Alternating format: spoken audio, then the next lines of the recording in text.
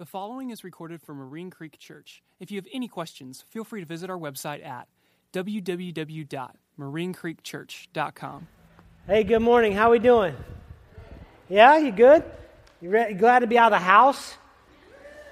I kind of like the snow days, but man, I'm kind of glad when they're done.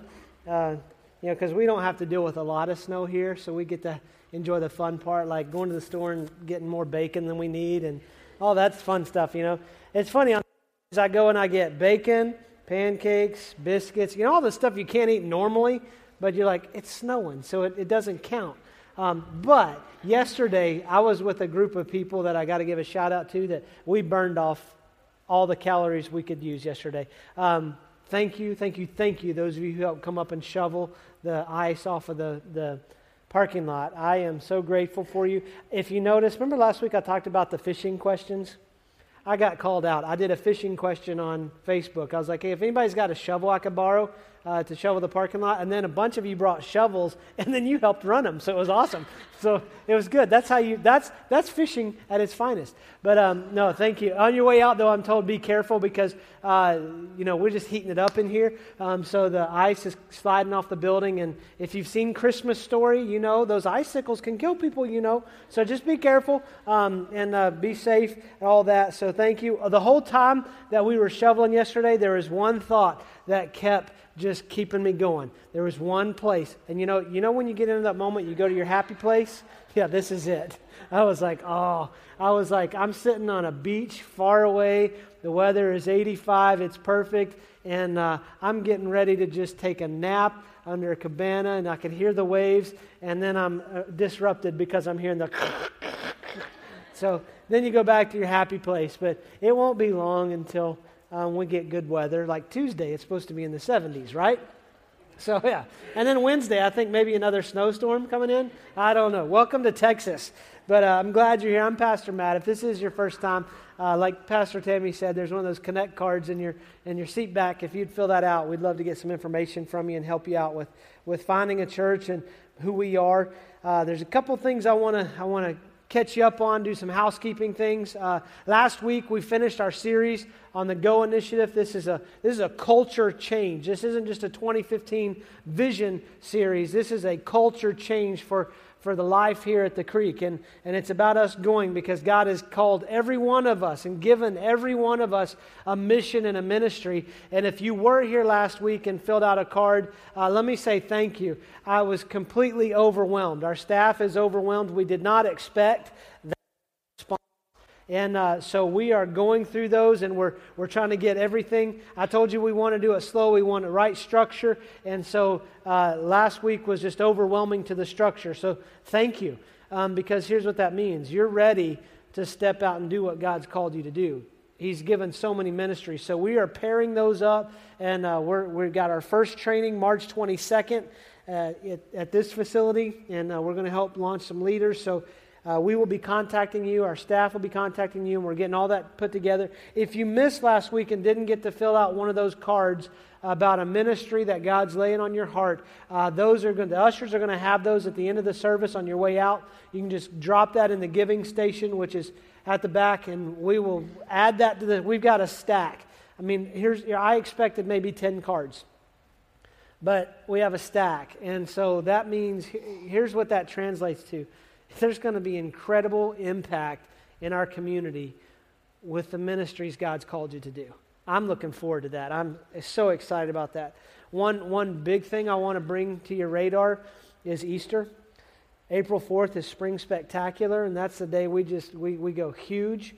And April 5th is Easter. So last weekend I watched the Daytona 500 because I do like NASCAR. And then a couple weeks before that I watched the Super Bowl. In the fall, I watched the World Series. The Stanley Cup's coming in June. NBA Finals. All of those things. That's like the big deal. NASCAR, I like NASCAR because they get the big one first. It's like eating dessert before dinner. The biggest race of the year is the Daytona 500. And I love the Daytona 500. I say all that to say this. Easter, for the church, it's our Daytona 500. It's our Super Bowl. it's our World Series, it's the Stanley Cup, it is the NBA Finals, whatever sporting event, it's the, well, I don't even know what the PGA tournament would be. I don't watch golf, I'm sorry. I have no trouble sleeping on Sunday afternoon. I don't have to have the aid of golf for that. But for church, this is the biggest opportunity that we have throughout the year to share the gospel with people, which means there are people that will come to church on Easter that maybe will not come to church any other time of year. Or they might come, I call them CEOs, Christmas, Easter, and one other. Or some pastors call them the lily and the poinsettia. They'll come at Christmas and Easter. But here's the reality. We have an incredible opportunity to share the gospel. So on Saturday, what we do is Spring Spectacular.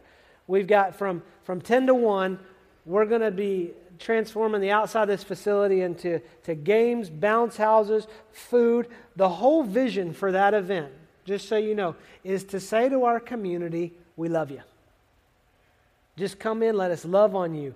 Let us have some fun together. And the secondary vision for that actually is there's a lot of candy that will be given out, as we want to tank your kids up so much with sugar that they're going to have to come down from that high to have their Easter candy. That's my goal, because my kids are older, so we'll tank them up and you can take them home. But here's what I'm asking. I'm asking for you to engage in helping us in serving at the Spring Spectacular and Easter services, because it is going to be insane. And I know this is a great opportunity. So we've got games, there's cooking, there's all kinds of stuff for Spring Spectacular that we can help you with. We are going to need extra ushers, greeters. Parking team is going to be vital for Easter to help people get in and out of parking spots. So I'm asking you to help engage with this. And if you're willing to help Easter weekend, then grab that Connect card, write your name and a way for us to contact you on the front. On the back, check serving and put either Spring Spectacular or Easter. And we will get in contact with you and we will help you. There will be training. There will be all kinds of stuff for us to help you engage with that. And so I'm looking forward to that and what that means and what that weekend is. Let me help you with our Easter services. We've already set our Easter services. We have 4 services on Easter. Here's the way they're going to roll. Saturday night at 6 o'clock, we're doing a service. So if Sunday's not convenient for you, and here's what I'm asking for our core team. For our core team, you know who you are. I'm asking if you'll come to that Saturday night at 6 o'clock, because here's what that's going to do. That's going to free up space in the prime services, which are going to be our 9 and 10:40 service on Sunday morning. So I'm asking you if you can come to Saturday night, and then if you would, come and serve at one of those services on Sunday morning. Or if you could come to the Sunday morning 8 o'clock service. We're going to have 3 services on Sunday, 8, 9:15, and 10:40. And just to let you know, that the 9:15 and 10:40 will be full. The 10:40, I'm already worried about that one. So I'm asking for our core, for you to help. If you would engage and help us that weekend, that would be a tremendous benefit and a blessing. And here's the reality. Your fingerprints go on lives that are changed that weekend, because we see salvations on Easter. We see lives changed because that is our mission. We want to see them changed by the message of the gospel, and that's only the power of God. So engage with us, help us love people, make Jesus clear. So let's go on. If you got your Bibles, go to Romans chapter 6. We have been out of the series of Romans for several weeks, doing our Vision series and our Go initiative. And Romans chapter 6 is where we're going to pick up. So if you don't have a Bible, we have some on the back tables for you. If you don't own one, that's our gift to you. Write your name in it so we can get it to you if you forget it. If you're missing a Bible, we might have it at the Welcome Center. I know there's several in there. We returned a few to their owners last week, but if you need a Bible, there's some there. Or if you have a smartphone, an iPad, whatever kind of Wi-Fi, if you can get on the interweb with your smart thing, then you can go to YouVersion. It's a free app, and you can follow along on that. So Romans chapter 6. What we're doing through the book of Romans, we're actually going through verse by verse, and we're breaking down the chapters into sections and series so we can kind of track through the thought process of Paul as he's written this letter. And we're starting a new series today called Identification. We launched the book of Romans with In the Dark, and where Paul writes in this letter, he talks about how dark it is with our situation, and then the light starts dawning. And we go through the process of illumination. Today we're starting identification because what he's doing is he's kind of changing gears. We're stepping into Romans 6, 7, and 8 is this series. And I've got to say, this is very difficult to work through. And so we're going to work through this together. The passage alone we're doing today could have its own 6-week series. But let me recap for you so you can understand. And if you've missed it, you can go back and listen to the podcast and catch up. But in chapter 5, Paul goes through this thought of death in Adam and life in Christ. And he's really boiling it down to say, look, God looks at the world and he sees two people. He's going to see those who are in Adam or those who are in Christ. Now we know that we are born, we are in Adam, and because of Adam's sin, we are all born broken. None of us are perfect. None of us have the ability to get to God. None of us have the ability to live righteous. Paul said there is no one righteous, not one. And we're all in the same situation because we're born in Adam. We're born a mess. But through the grace of God, Jesus endured the cross. He was crucified, he was laid in a tomb, and he was resurrected on Easter Sunday. Because of that, when we put our faith in him, we can have a new life. And because of that new life, which means we are no longer in Adam, we are in Christ. And God sees us as in Adam or in Christ. And he's starting to really help them understand this identity situation. Now, when you start tracking through this and understanding this, this letter was written to the first century Christians in Rome. When we study Scripture, there's a couple things we have to do. We have to understand that it was written to an original audience, that there's an understanding that we have to come to first of what did it mean there and then. And because it is the timeless Word of God and it is His truth and it has the power to bring salvation to us today and change our life today, there's a bridge we cross to get to, okay, what does this mean here and now? Because of studying this Scripture, how do I walk out of this time different? And to understand that, Paul's original audience was first century Christians living in Rome. The church is in Rome. That's why it's called Romans. And how these Christians would have come about was on the day of Pentecost in Acts chapter 2, there were God-fearing Jews from all nations. There would have been Jews from Rome visiting Jerusalem, and on the day of Pentecost what happens is the apostles step out under the power of the Holy Spirit, and they're preaching the gospel, and they're preaching the gospel, and all these people from all of these nations are hearing it in their native language. And there are 3,000 that we see get saved that day. Now, those 3,000, if there were God-fearing people from God-fearing Jews from all nations had come in, they're going to go home at some point. Some of those went home to Rome, and because of this life, because of the gospel, because of the power of God, we cannot help but share it with the world around us. And so they would have started talking to people. They would have talked to their neighbors. They would have talked about it in the synagogues. They would have talked about it in the marketplace. And there would have been a result of lives being changed. And so you've got these people whose lives are changed, but they don't really understand what it means to live this life. And so Paul is helping them understand. The same thing with us. We're going to study this, and this letter to the first century Christians in Rome is going to help us understand more about grace today. More about who we are in Christ, because we're either in Adam or in Christ. And we need to understand what grace means in all of that. So Romans chapter 6 is where we're going to start reading in verse 1. What shall we say then? Are we to continue in sin that grace may abound? By no means. How can we who died to sin still live in it? Now let me help you understand, because Paul's he's posing an argument. He's giving an argument, and then he's going to come back and answer it and kind of explain why we can't do this. He's saying, should we continue in sin because grace is abundant? The more we sin, there's more grace. Paul's saying that's not the case. You see, the effect of grace is life and death. Paul said, how can we go on sinning when we have died to it? Here's what I know about myself. Here's what I know about people. We are sin factories. I don't even have to try and I can sin. You put me in traffic, it just comes out automatically. I mean, I'm just being honest with you. And Friday, oh my goodness.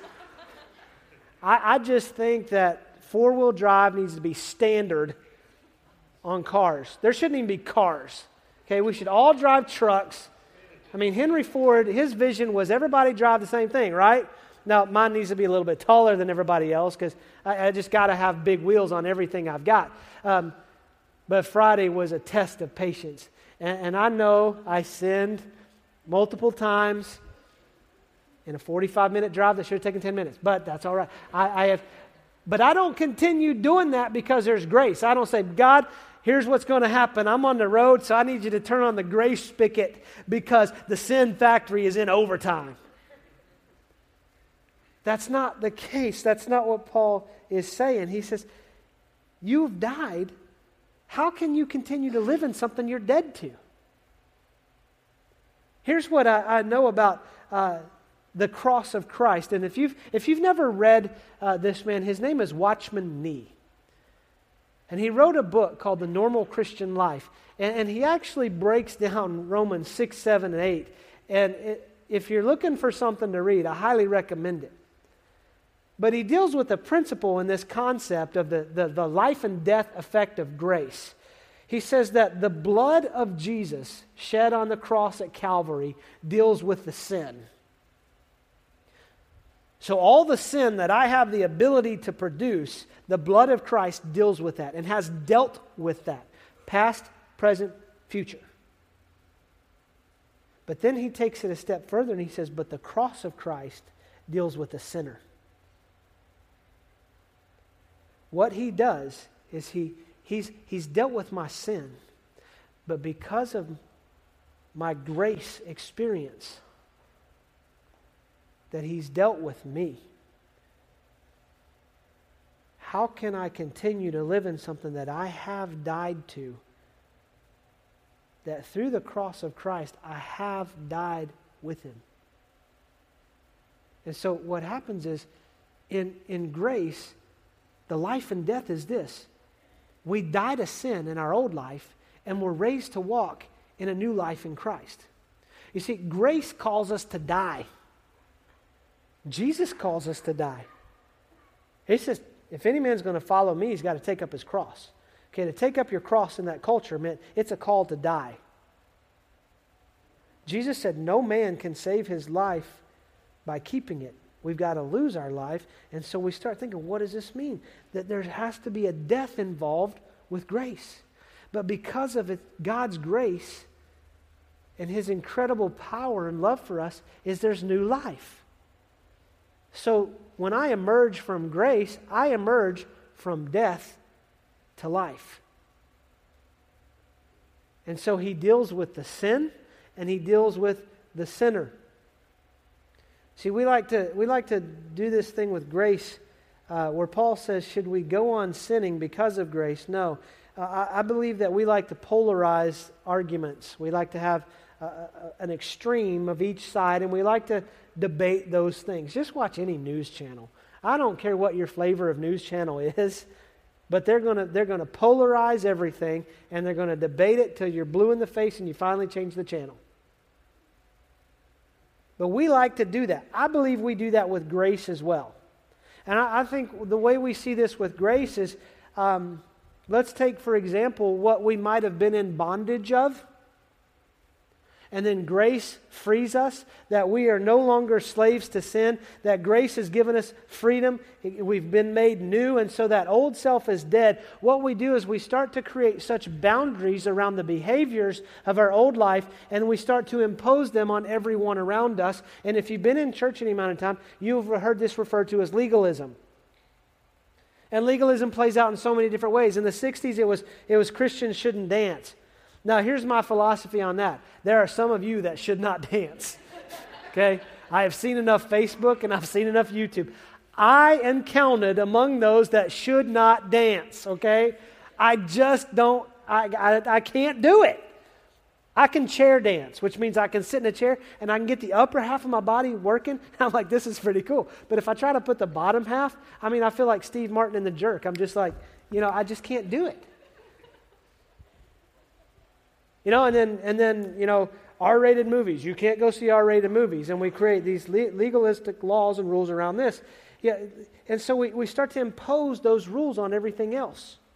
And then there's the other side of the spectrum that we tend to, and if you've been in legalism and you've been raised in church and legalism has been driven into you, you'll tend to do this because we all do it. We tend to swing to the other side, and that's license. That because of grace, I can do anything I want. That God's grace has been poured out on me, and He's covered all my sin, past, present, future, so I am free to do whatever I want. So Sin Factory, keep producing. That's an abuse of grace. And what will happen is we'll abuse it so much that we'll come under the discipline of the Holy Spirit, and then we'll have a tendency to swing back into legalism. Well, we've got to find some balance here. Here's a filter that with grace that I would say to use. Pray about this. Is what I'm doing giving glory and honor to God? I can tell you that my dancing in no way gives glory and honor to God. Does the activity I engage in, does this glorify and honor God? If it doesn't, don't do it. And so Paul's saying, there's something in you that is dead, and it doesn't feed the motive of your former self. And grace changes that motive. Grace also changes our identity. Let's go on verse 3. Do you not know that all of us who have been baptized into Christ were baptized into His death? We were buried, therefore, with Him by baptism into death, in order that, just as Christ was raised from the dead by the glory of the Father, we too might walk in newness of life. For if we have been united with Him in a death like His, we shall certainly be united with Him in a resurrection like His. We know that our old self was crucified with Him in order that the body of sin might be brought to nothing, so that we would no longer be enslaved to sin. For one who has died has been set free from sin. Now, if we have died with Christ, we believe that we also will live with Him. We know that Christ, being raised from the dead, will never die again. Death no longer has dominion over Him. For the death that He died to sin once and for all. But the life He lives to God. So you also must consider yourselves dead to sin and alive to God in Jesus Christ. So if you're not in Adam, you're in Christ, and you're now in Christ, grace changes our identity. And we draw a lot of identity from the people we associate with, the people we hang around with. And we draw that identity because of association. There are many times in my life that I didn't do it, but I'm guilty by association. And this is one of those awesome opportunities that I get to say, I'm innocent by association. Because of the blood of Christ and my association with Him, grace has changed my identity, and I'm now associated with Him in this life. And Paul gives this beautiful picture of baptism to symbolize this. When we baptize, we do water baptism or dunking or immersion. And we do it in City of Fort Worth water, and there's nothing holy about that water, and we're celebrating the symbolism of what's already happened. See, what the baptism that Paul is referring to is the baptism that happens with the Holy Spirit and Jesus and the church. You see, when Jesus was talking to Nicodemus in John chapter 3, He said, you must be reborn in order to inherit eternal life. Well, this reborn process, that's the life and death of grace, that our old self dies and the Spirit gives birth to Spirit and life forms within us. And what happens in that is a beautiful thing, that we are no longer in Adam, we are now in Christ. It's a DNA change, and we are completely new. And the Holy Spirit then takes up residence in our life. In Ephesians 4, it says that we're sealed by the Holy Spirit for the day of redemption. He puts a stamp on us and says, you are mine. You are in Christ. You are mine. And we're made a part of the church. We're made a part of the body. And we now belong to Christ, and He is the head. And what this symbolism means is we are associated with Him in death, and we're associated with Him in life. But we don't just associate with Christ in death, because when we baptize, we'll dunk you under. And when you go under, we'll say, you're buried with Christ in baptism. You're buried with Christ in death. But we don't leave you down. Here's a funny story. When I was a youth pastor, we did the pre-baptism counseling. And I was baptizing a teenage boy. And his mom was there, and I said, I'm just joking. I said, how long do you want me to hold him under? And she looked at me with all seriousness, and she goes, till the bubbles stop. I was like, man, you're kind of scaring me. I don't know whether I should laugh or call CPS. I don't know. I'm not going to hold him down that long.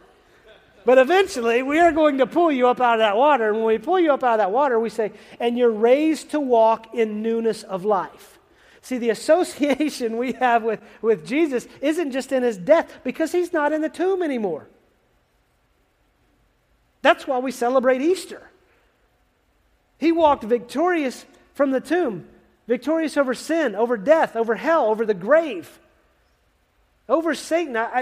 He has victory in every area of life, and we associate with him in the death because the sin factory, the cross of Christ, dealt with me, the sinner, because we have been crucified with Christ. And I associate with him in his life because the life he lives to the glory of God. And the life he lives is no longer ruled by sin, is no longer ruled by anything that the enemy can impose on him. And so I associate with him in that life. I have a new identity. I have a new association in how I see my relationship with Jesus. Verse 11, he says, we've got to consider this. We've got to consider ourselves dead to sin. That consider, it's a Greek word which means reckon or reckoning. It's an accounting term. And I'm not the biggest fan of accounting. I like the people who do the accounting for us at the church. And I get the executive summary. And I've got to know enough about it to know what's going on. But if I had to get in and work QuickBooks or anything like that, you'd have to come visit me in some psych ward. But here's what I know about accounting.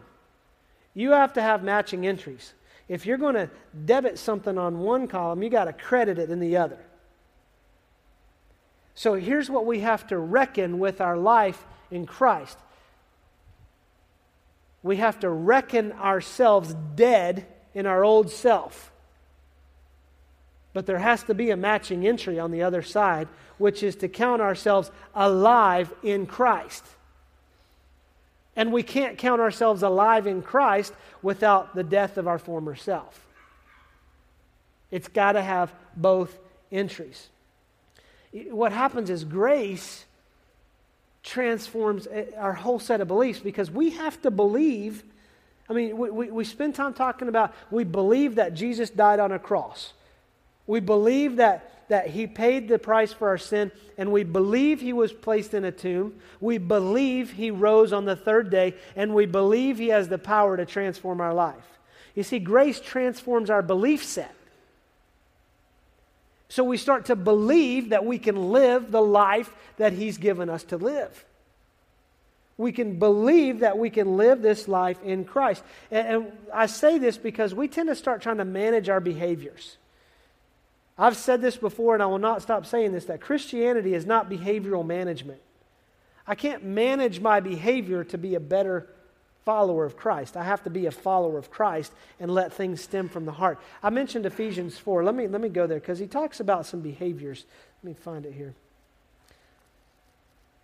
You don't have to turn there. But in Ephesians 4, Paul says, therefore, having put away falsehood, let each one of you speak the truth with his neighbor, for we are members one of another. Be angry and do not sin. Do not let the sun go down on your anger, and give no opportunity to the devil. Let the thief no longer steal, but rather let him labor, doing honest work with his own hands, so that he may have something to share with anyone in need. Let no corrupting talk come out of your mouths, but only such as good for building up, as fits the occasion, that it may give grace to those who hear. And do not grieve the Holy Spirit of God, by whom you were sealed for the day of redemption. Let all bitterness and wrath and anger and clamor and slander be put away from you, along with all malice. Be kind to one another, tender-hearted, forgiving one another, as God in Christ forgave you. See, Paul's talking about behaviors that he's saying put away. That when our old self is put away, there's behaviors that get put away. But the interesting thing is we have to have the transformation inside for those behaviors to change. It reminds me of the story of a little girl who brought a rose to her father. And this rose was just mangled. It was just destroyed.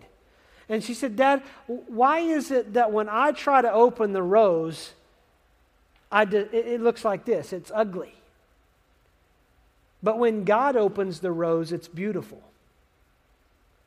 And the dad thought about this for a minute, and he said, well, honey, I guess it's because God opens the rose from the inside out. You see, we spend too much time externally trying to manage behavior instead of God opening us up from the inside out. Because out of the abundance of the heart is how the mouth speaks. Out of the abundance of the heart is where my behavior comes from. When my heart is changed, my mind is renewed, and I think differently about who I am. I think differently about whose I am.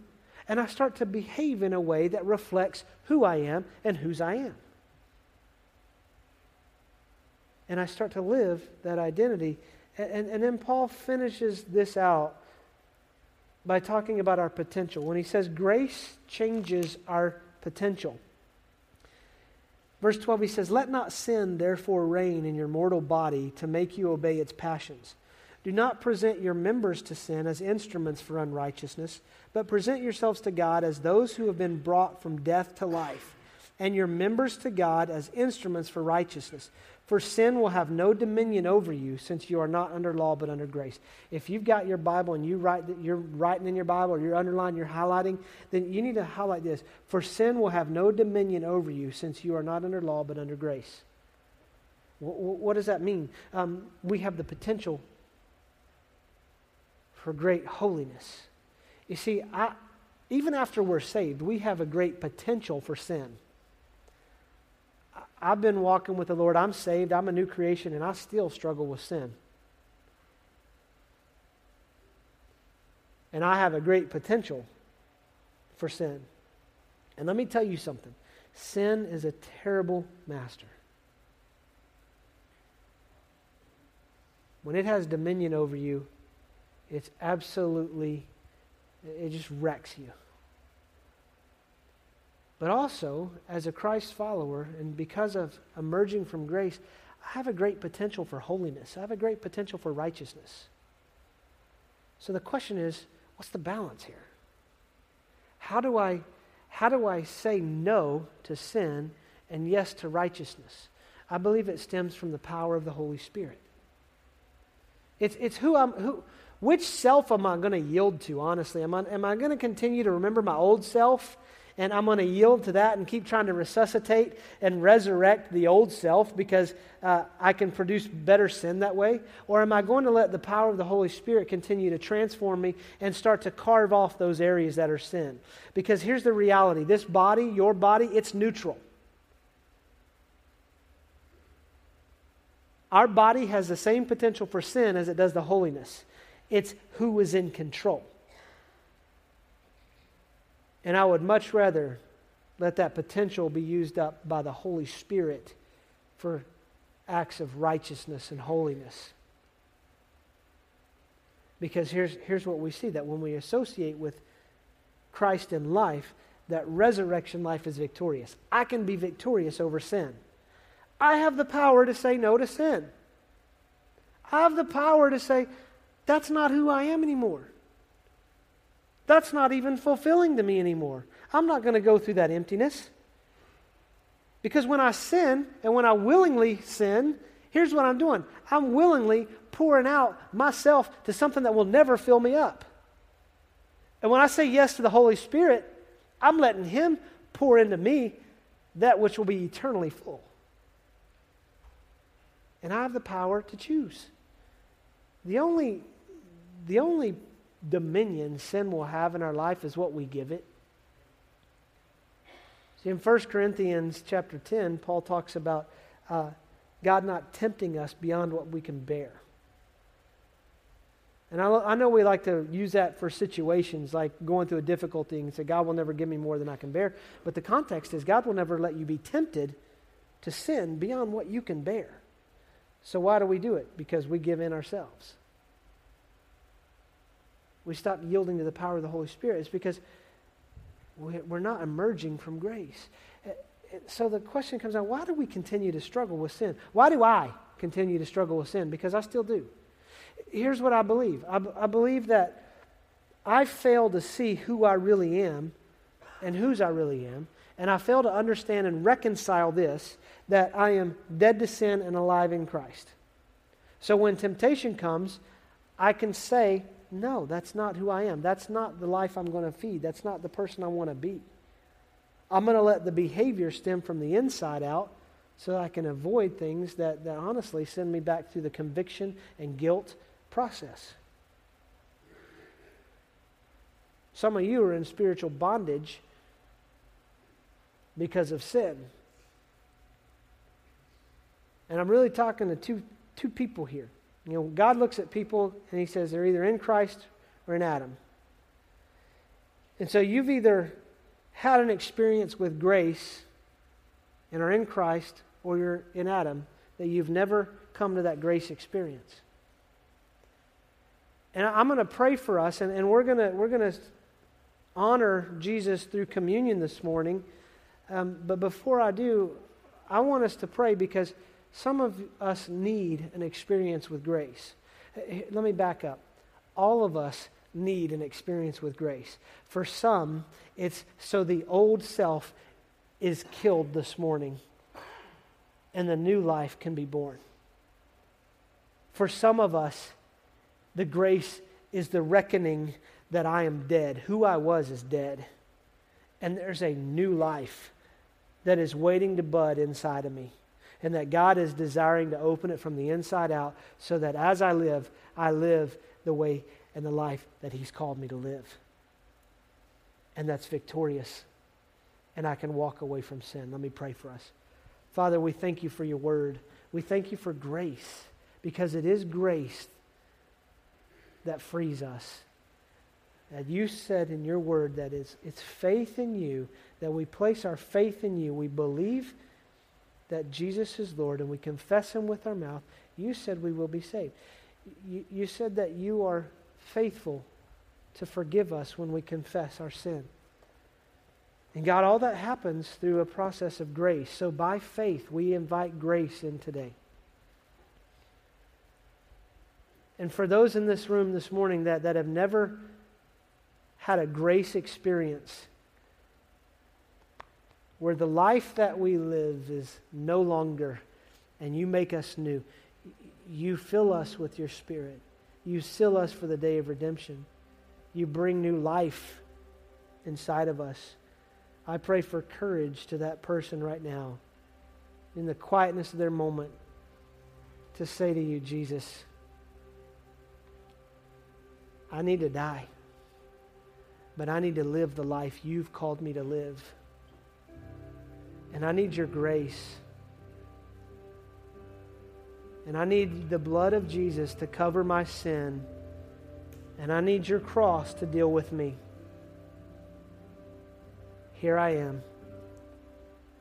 Make me new. For everyone else in this room, I pray for the courage, God, that in the quietness of their moment they will say, Jesus, help me to live a life that doesn't abuse grace. Help me to live associated with Your death and Your life. And let me walk in this new life. Let me walk in this power. Fill me, Holy Spirit, with the power to live this life. And let us all walk away from this time today in Your word, associating and emerging from grace. We love You. We praise You. We ask all of this in the mighty name of Jesus, who bore the sin of the world and walked from a tomb victorious. In Jesus' name, amen. Marine Creek Church is located in Fort Worth, Texas. If you have any questions, feel free to visit our website at www.marinecreekchurch.com. Thank you.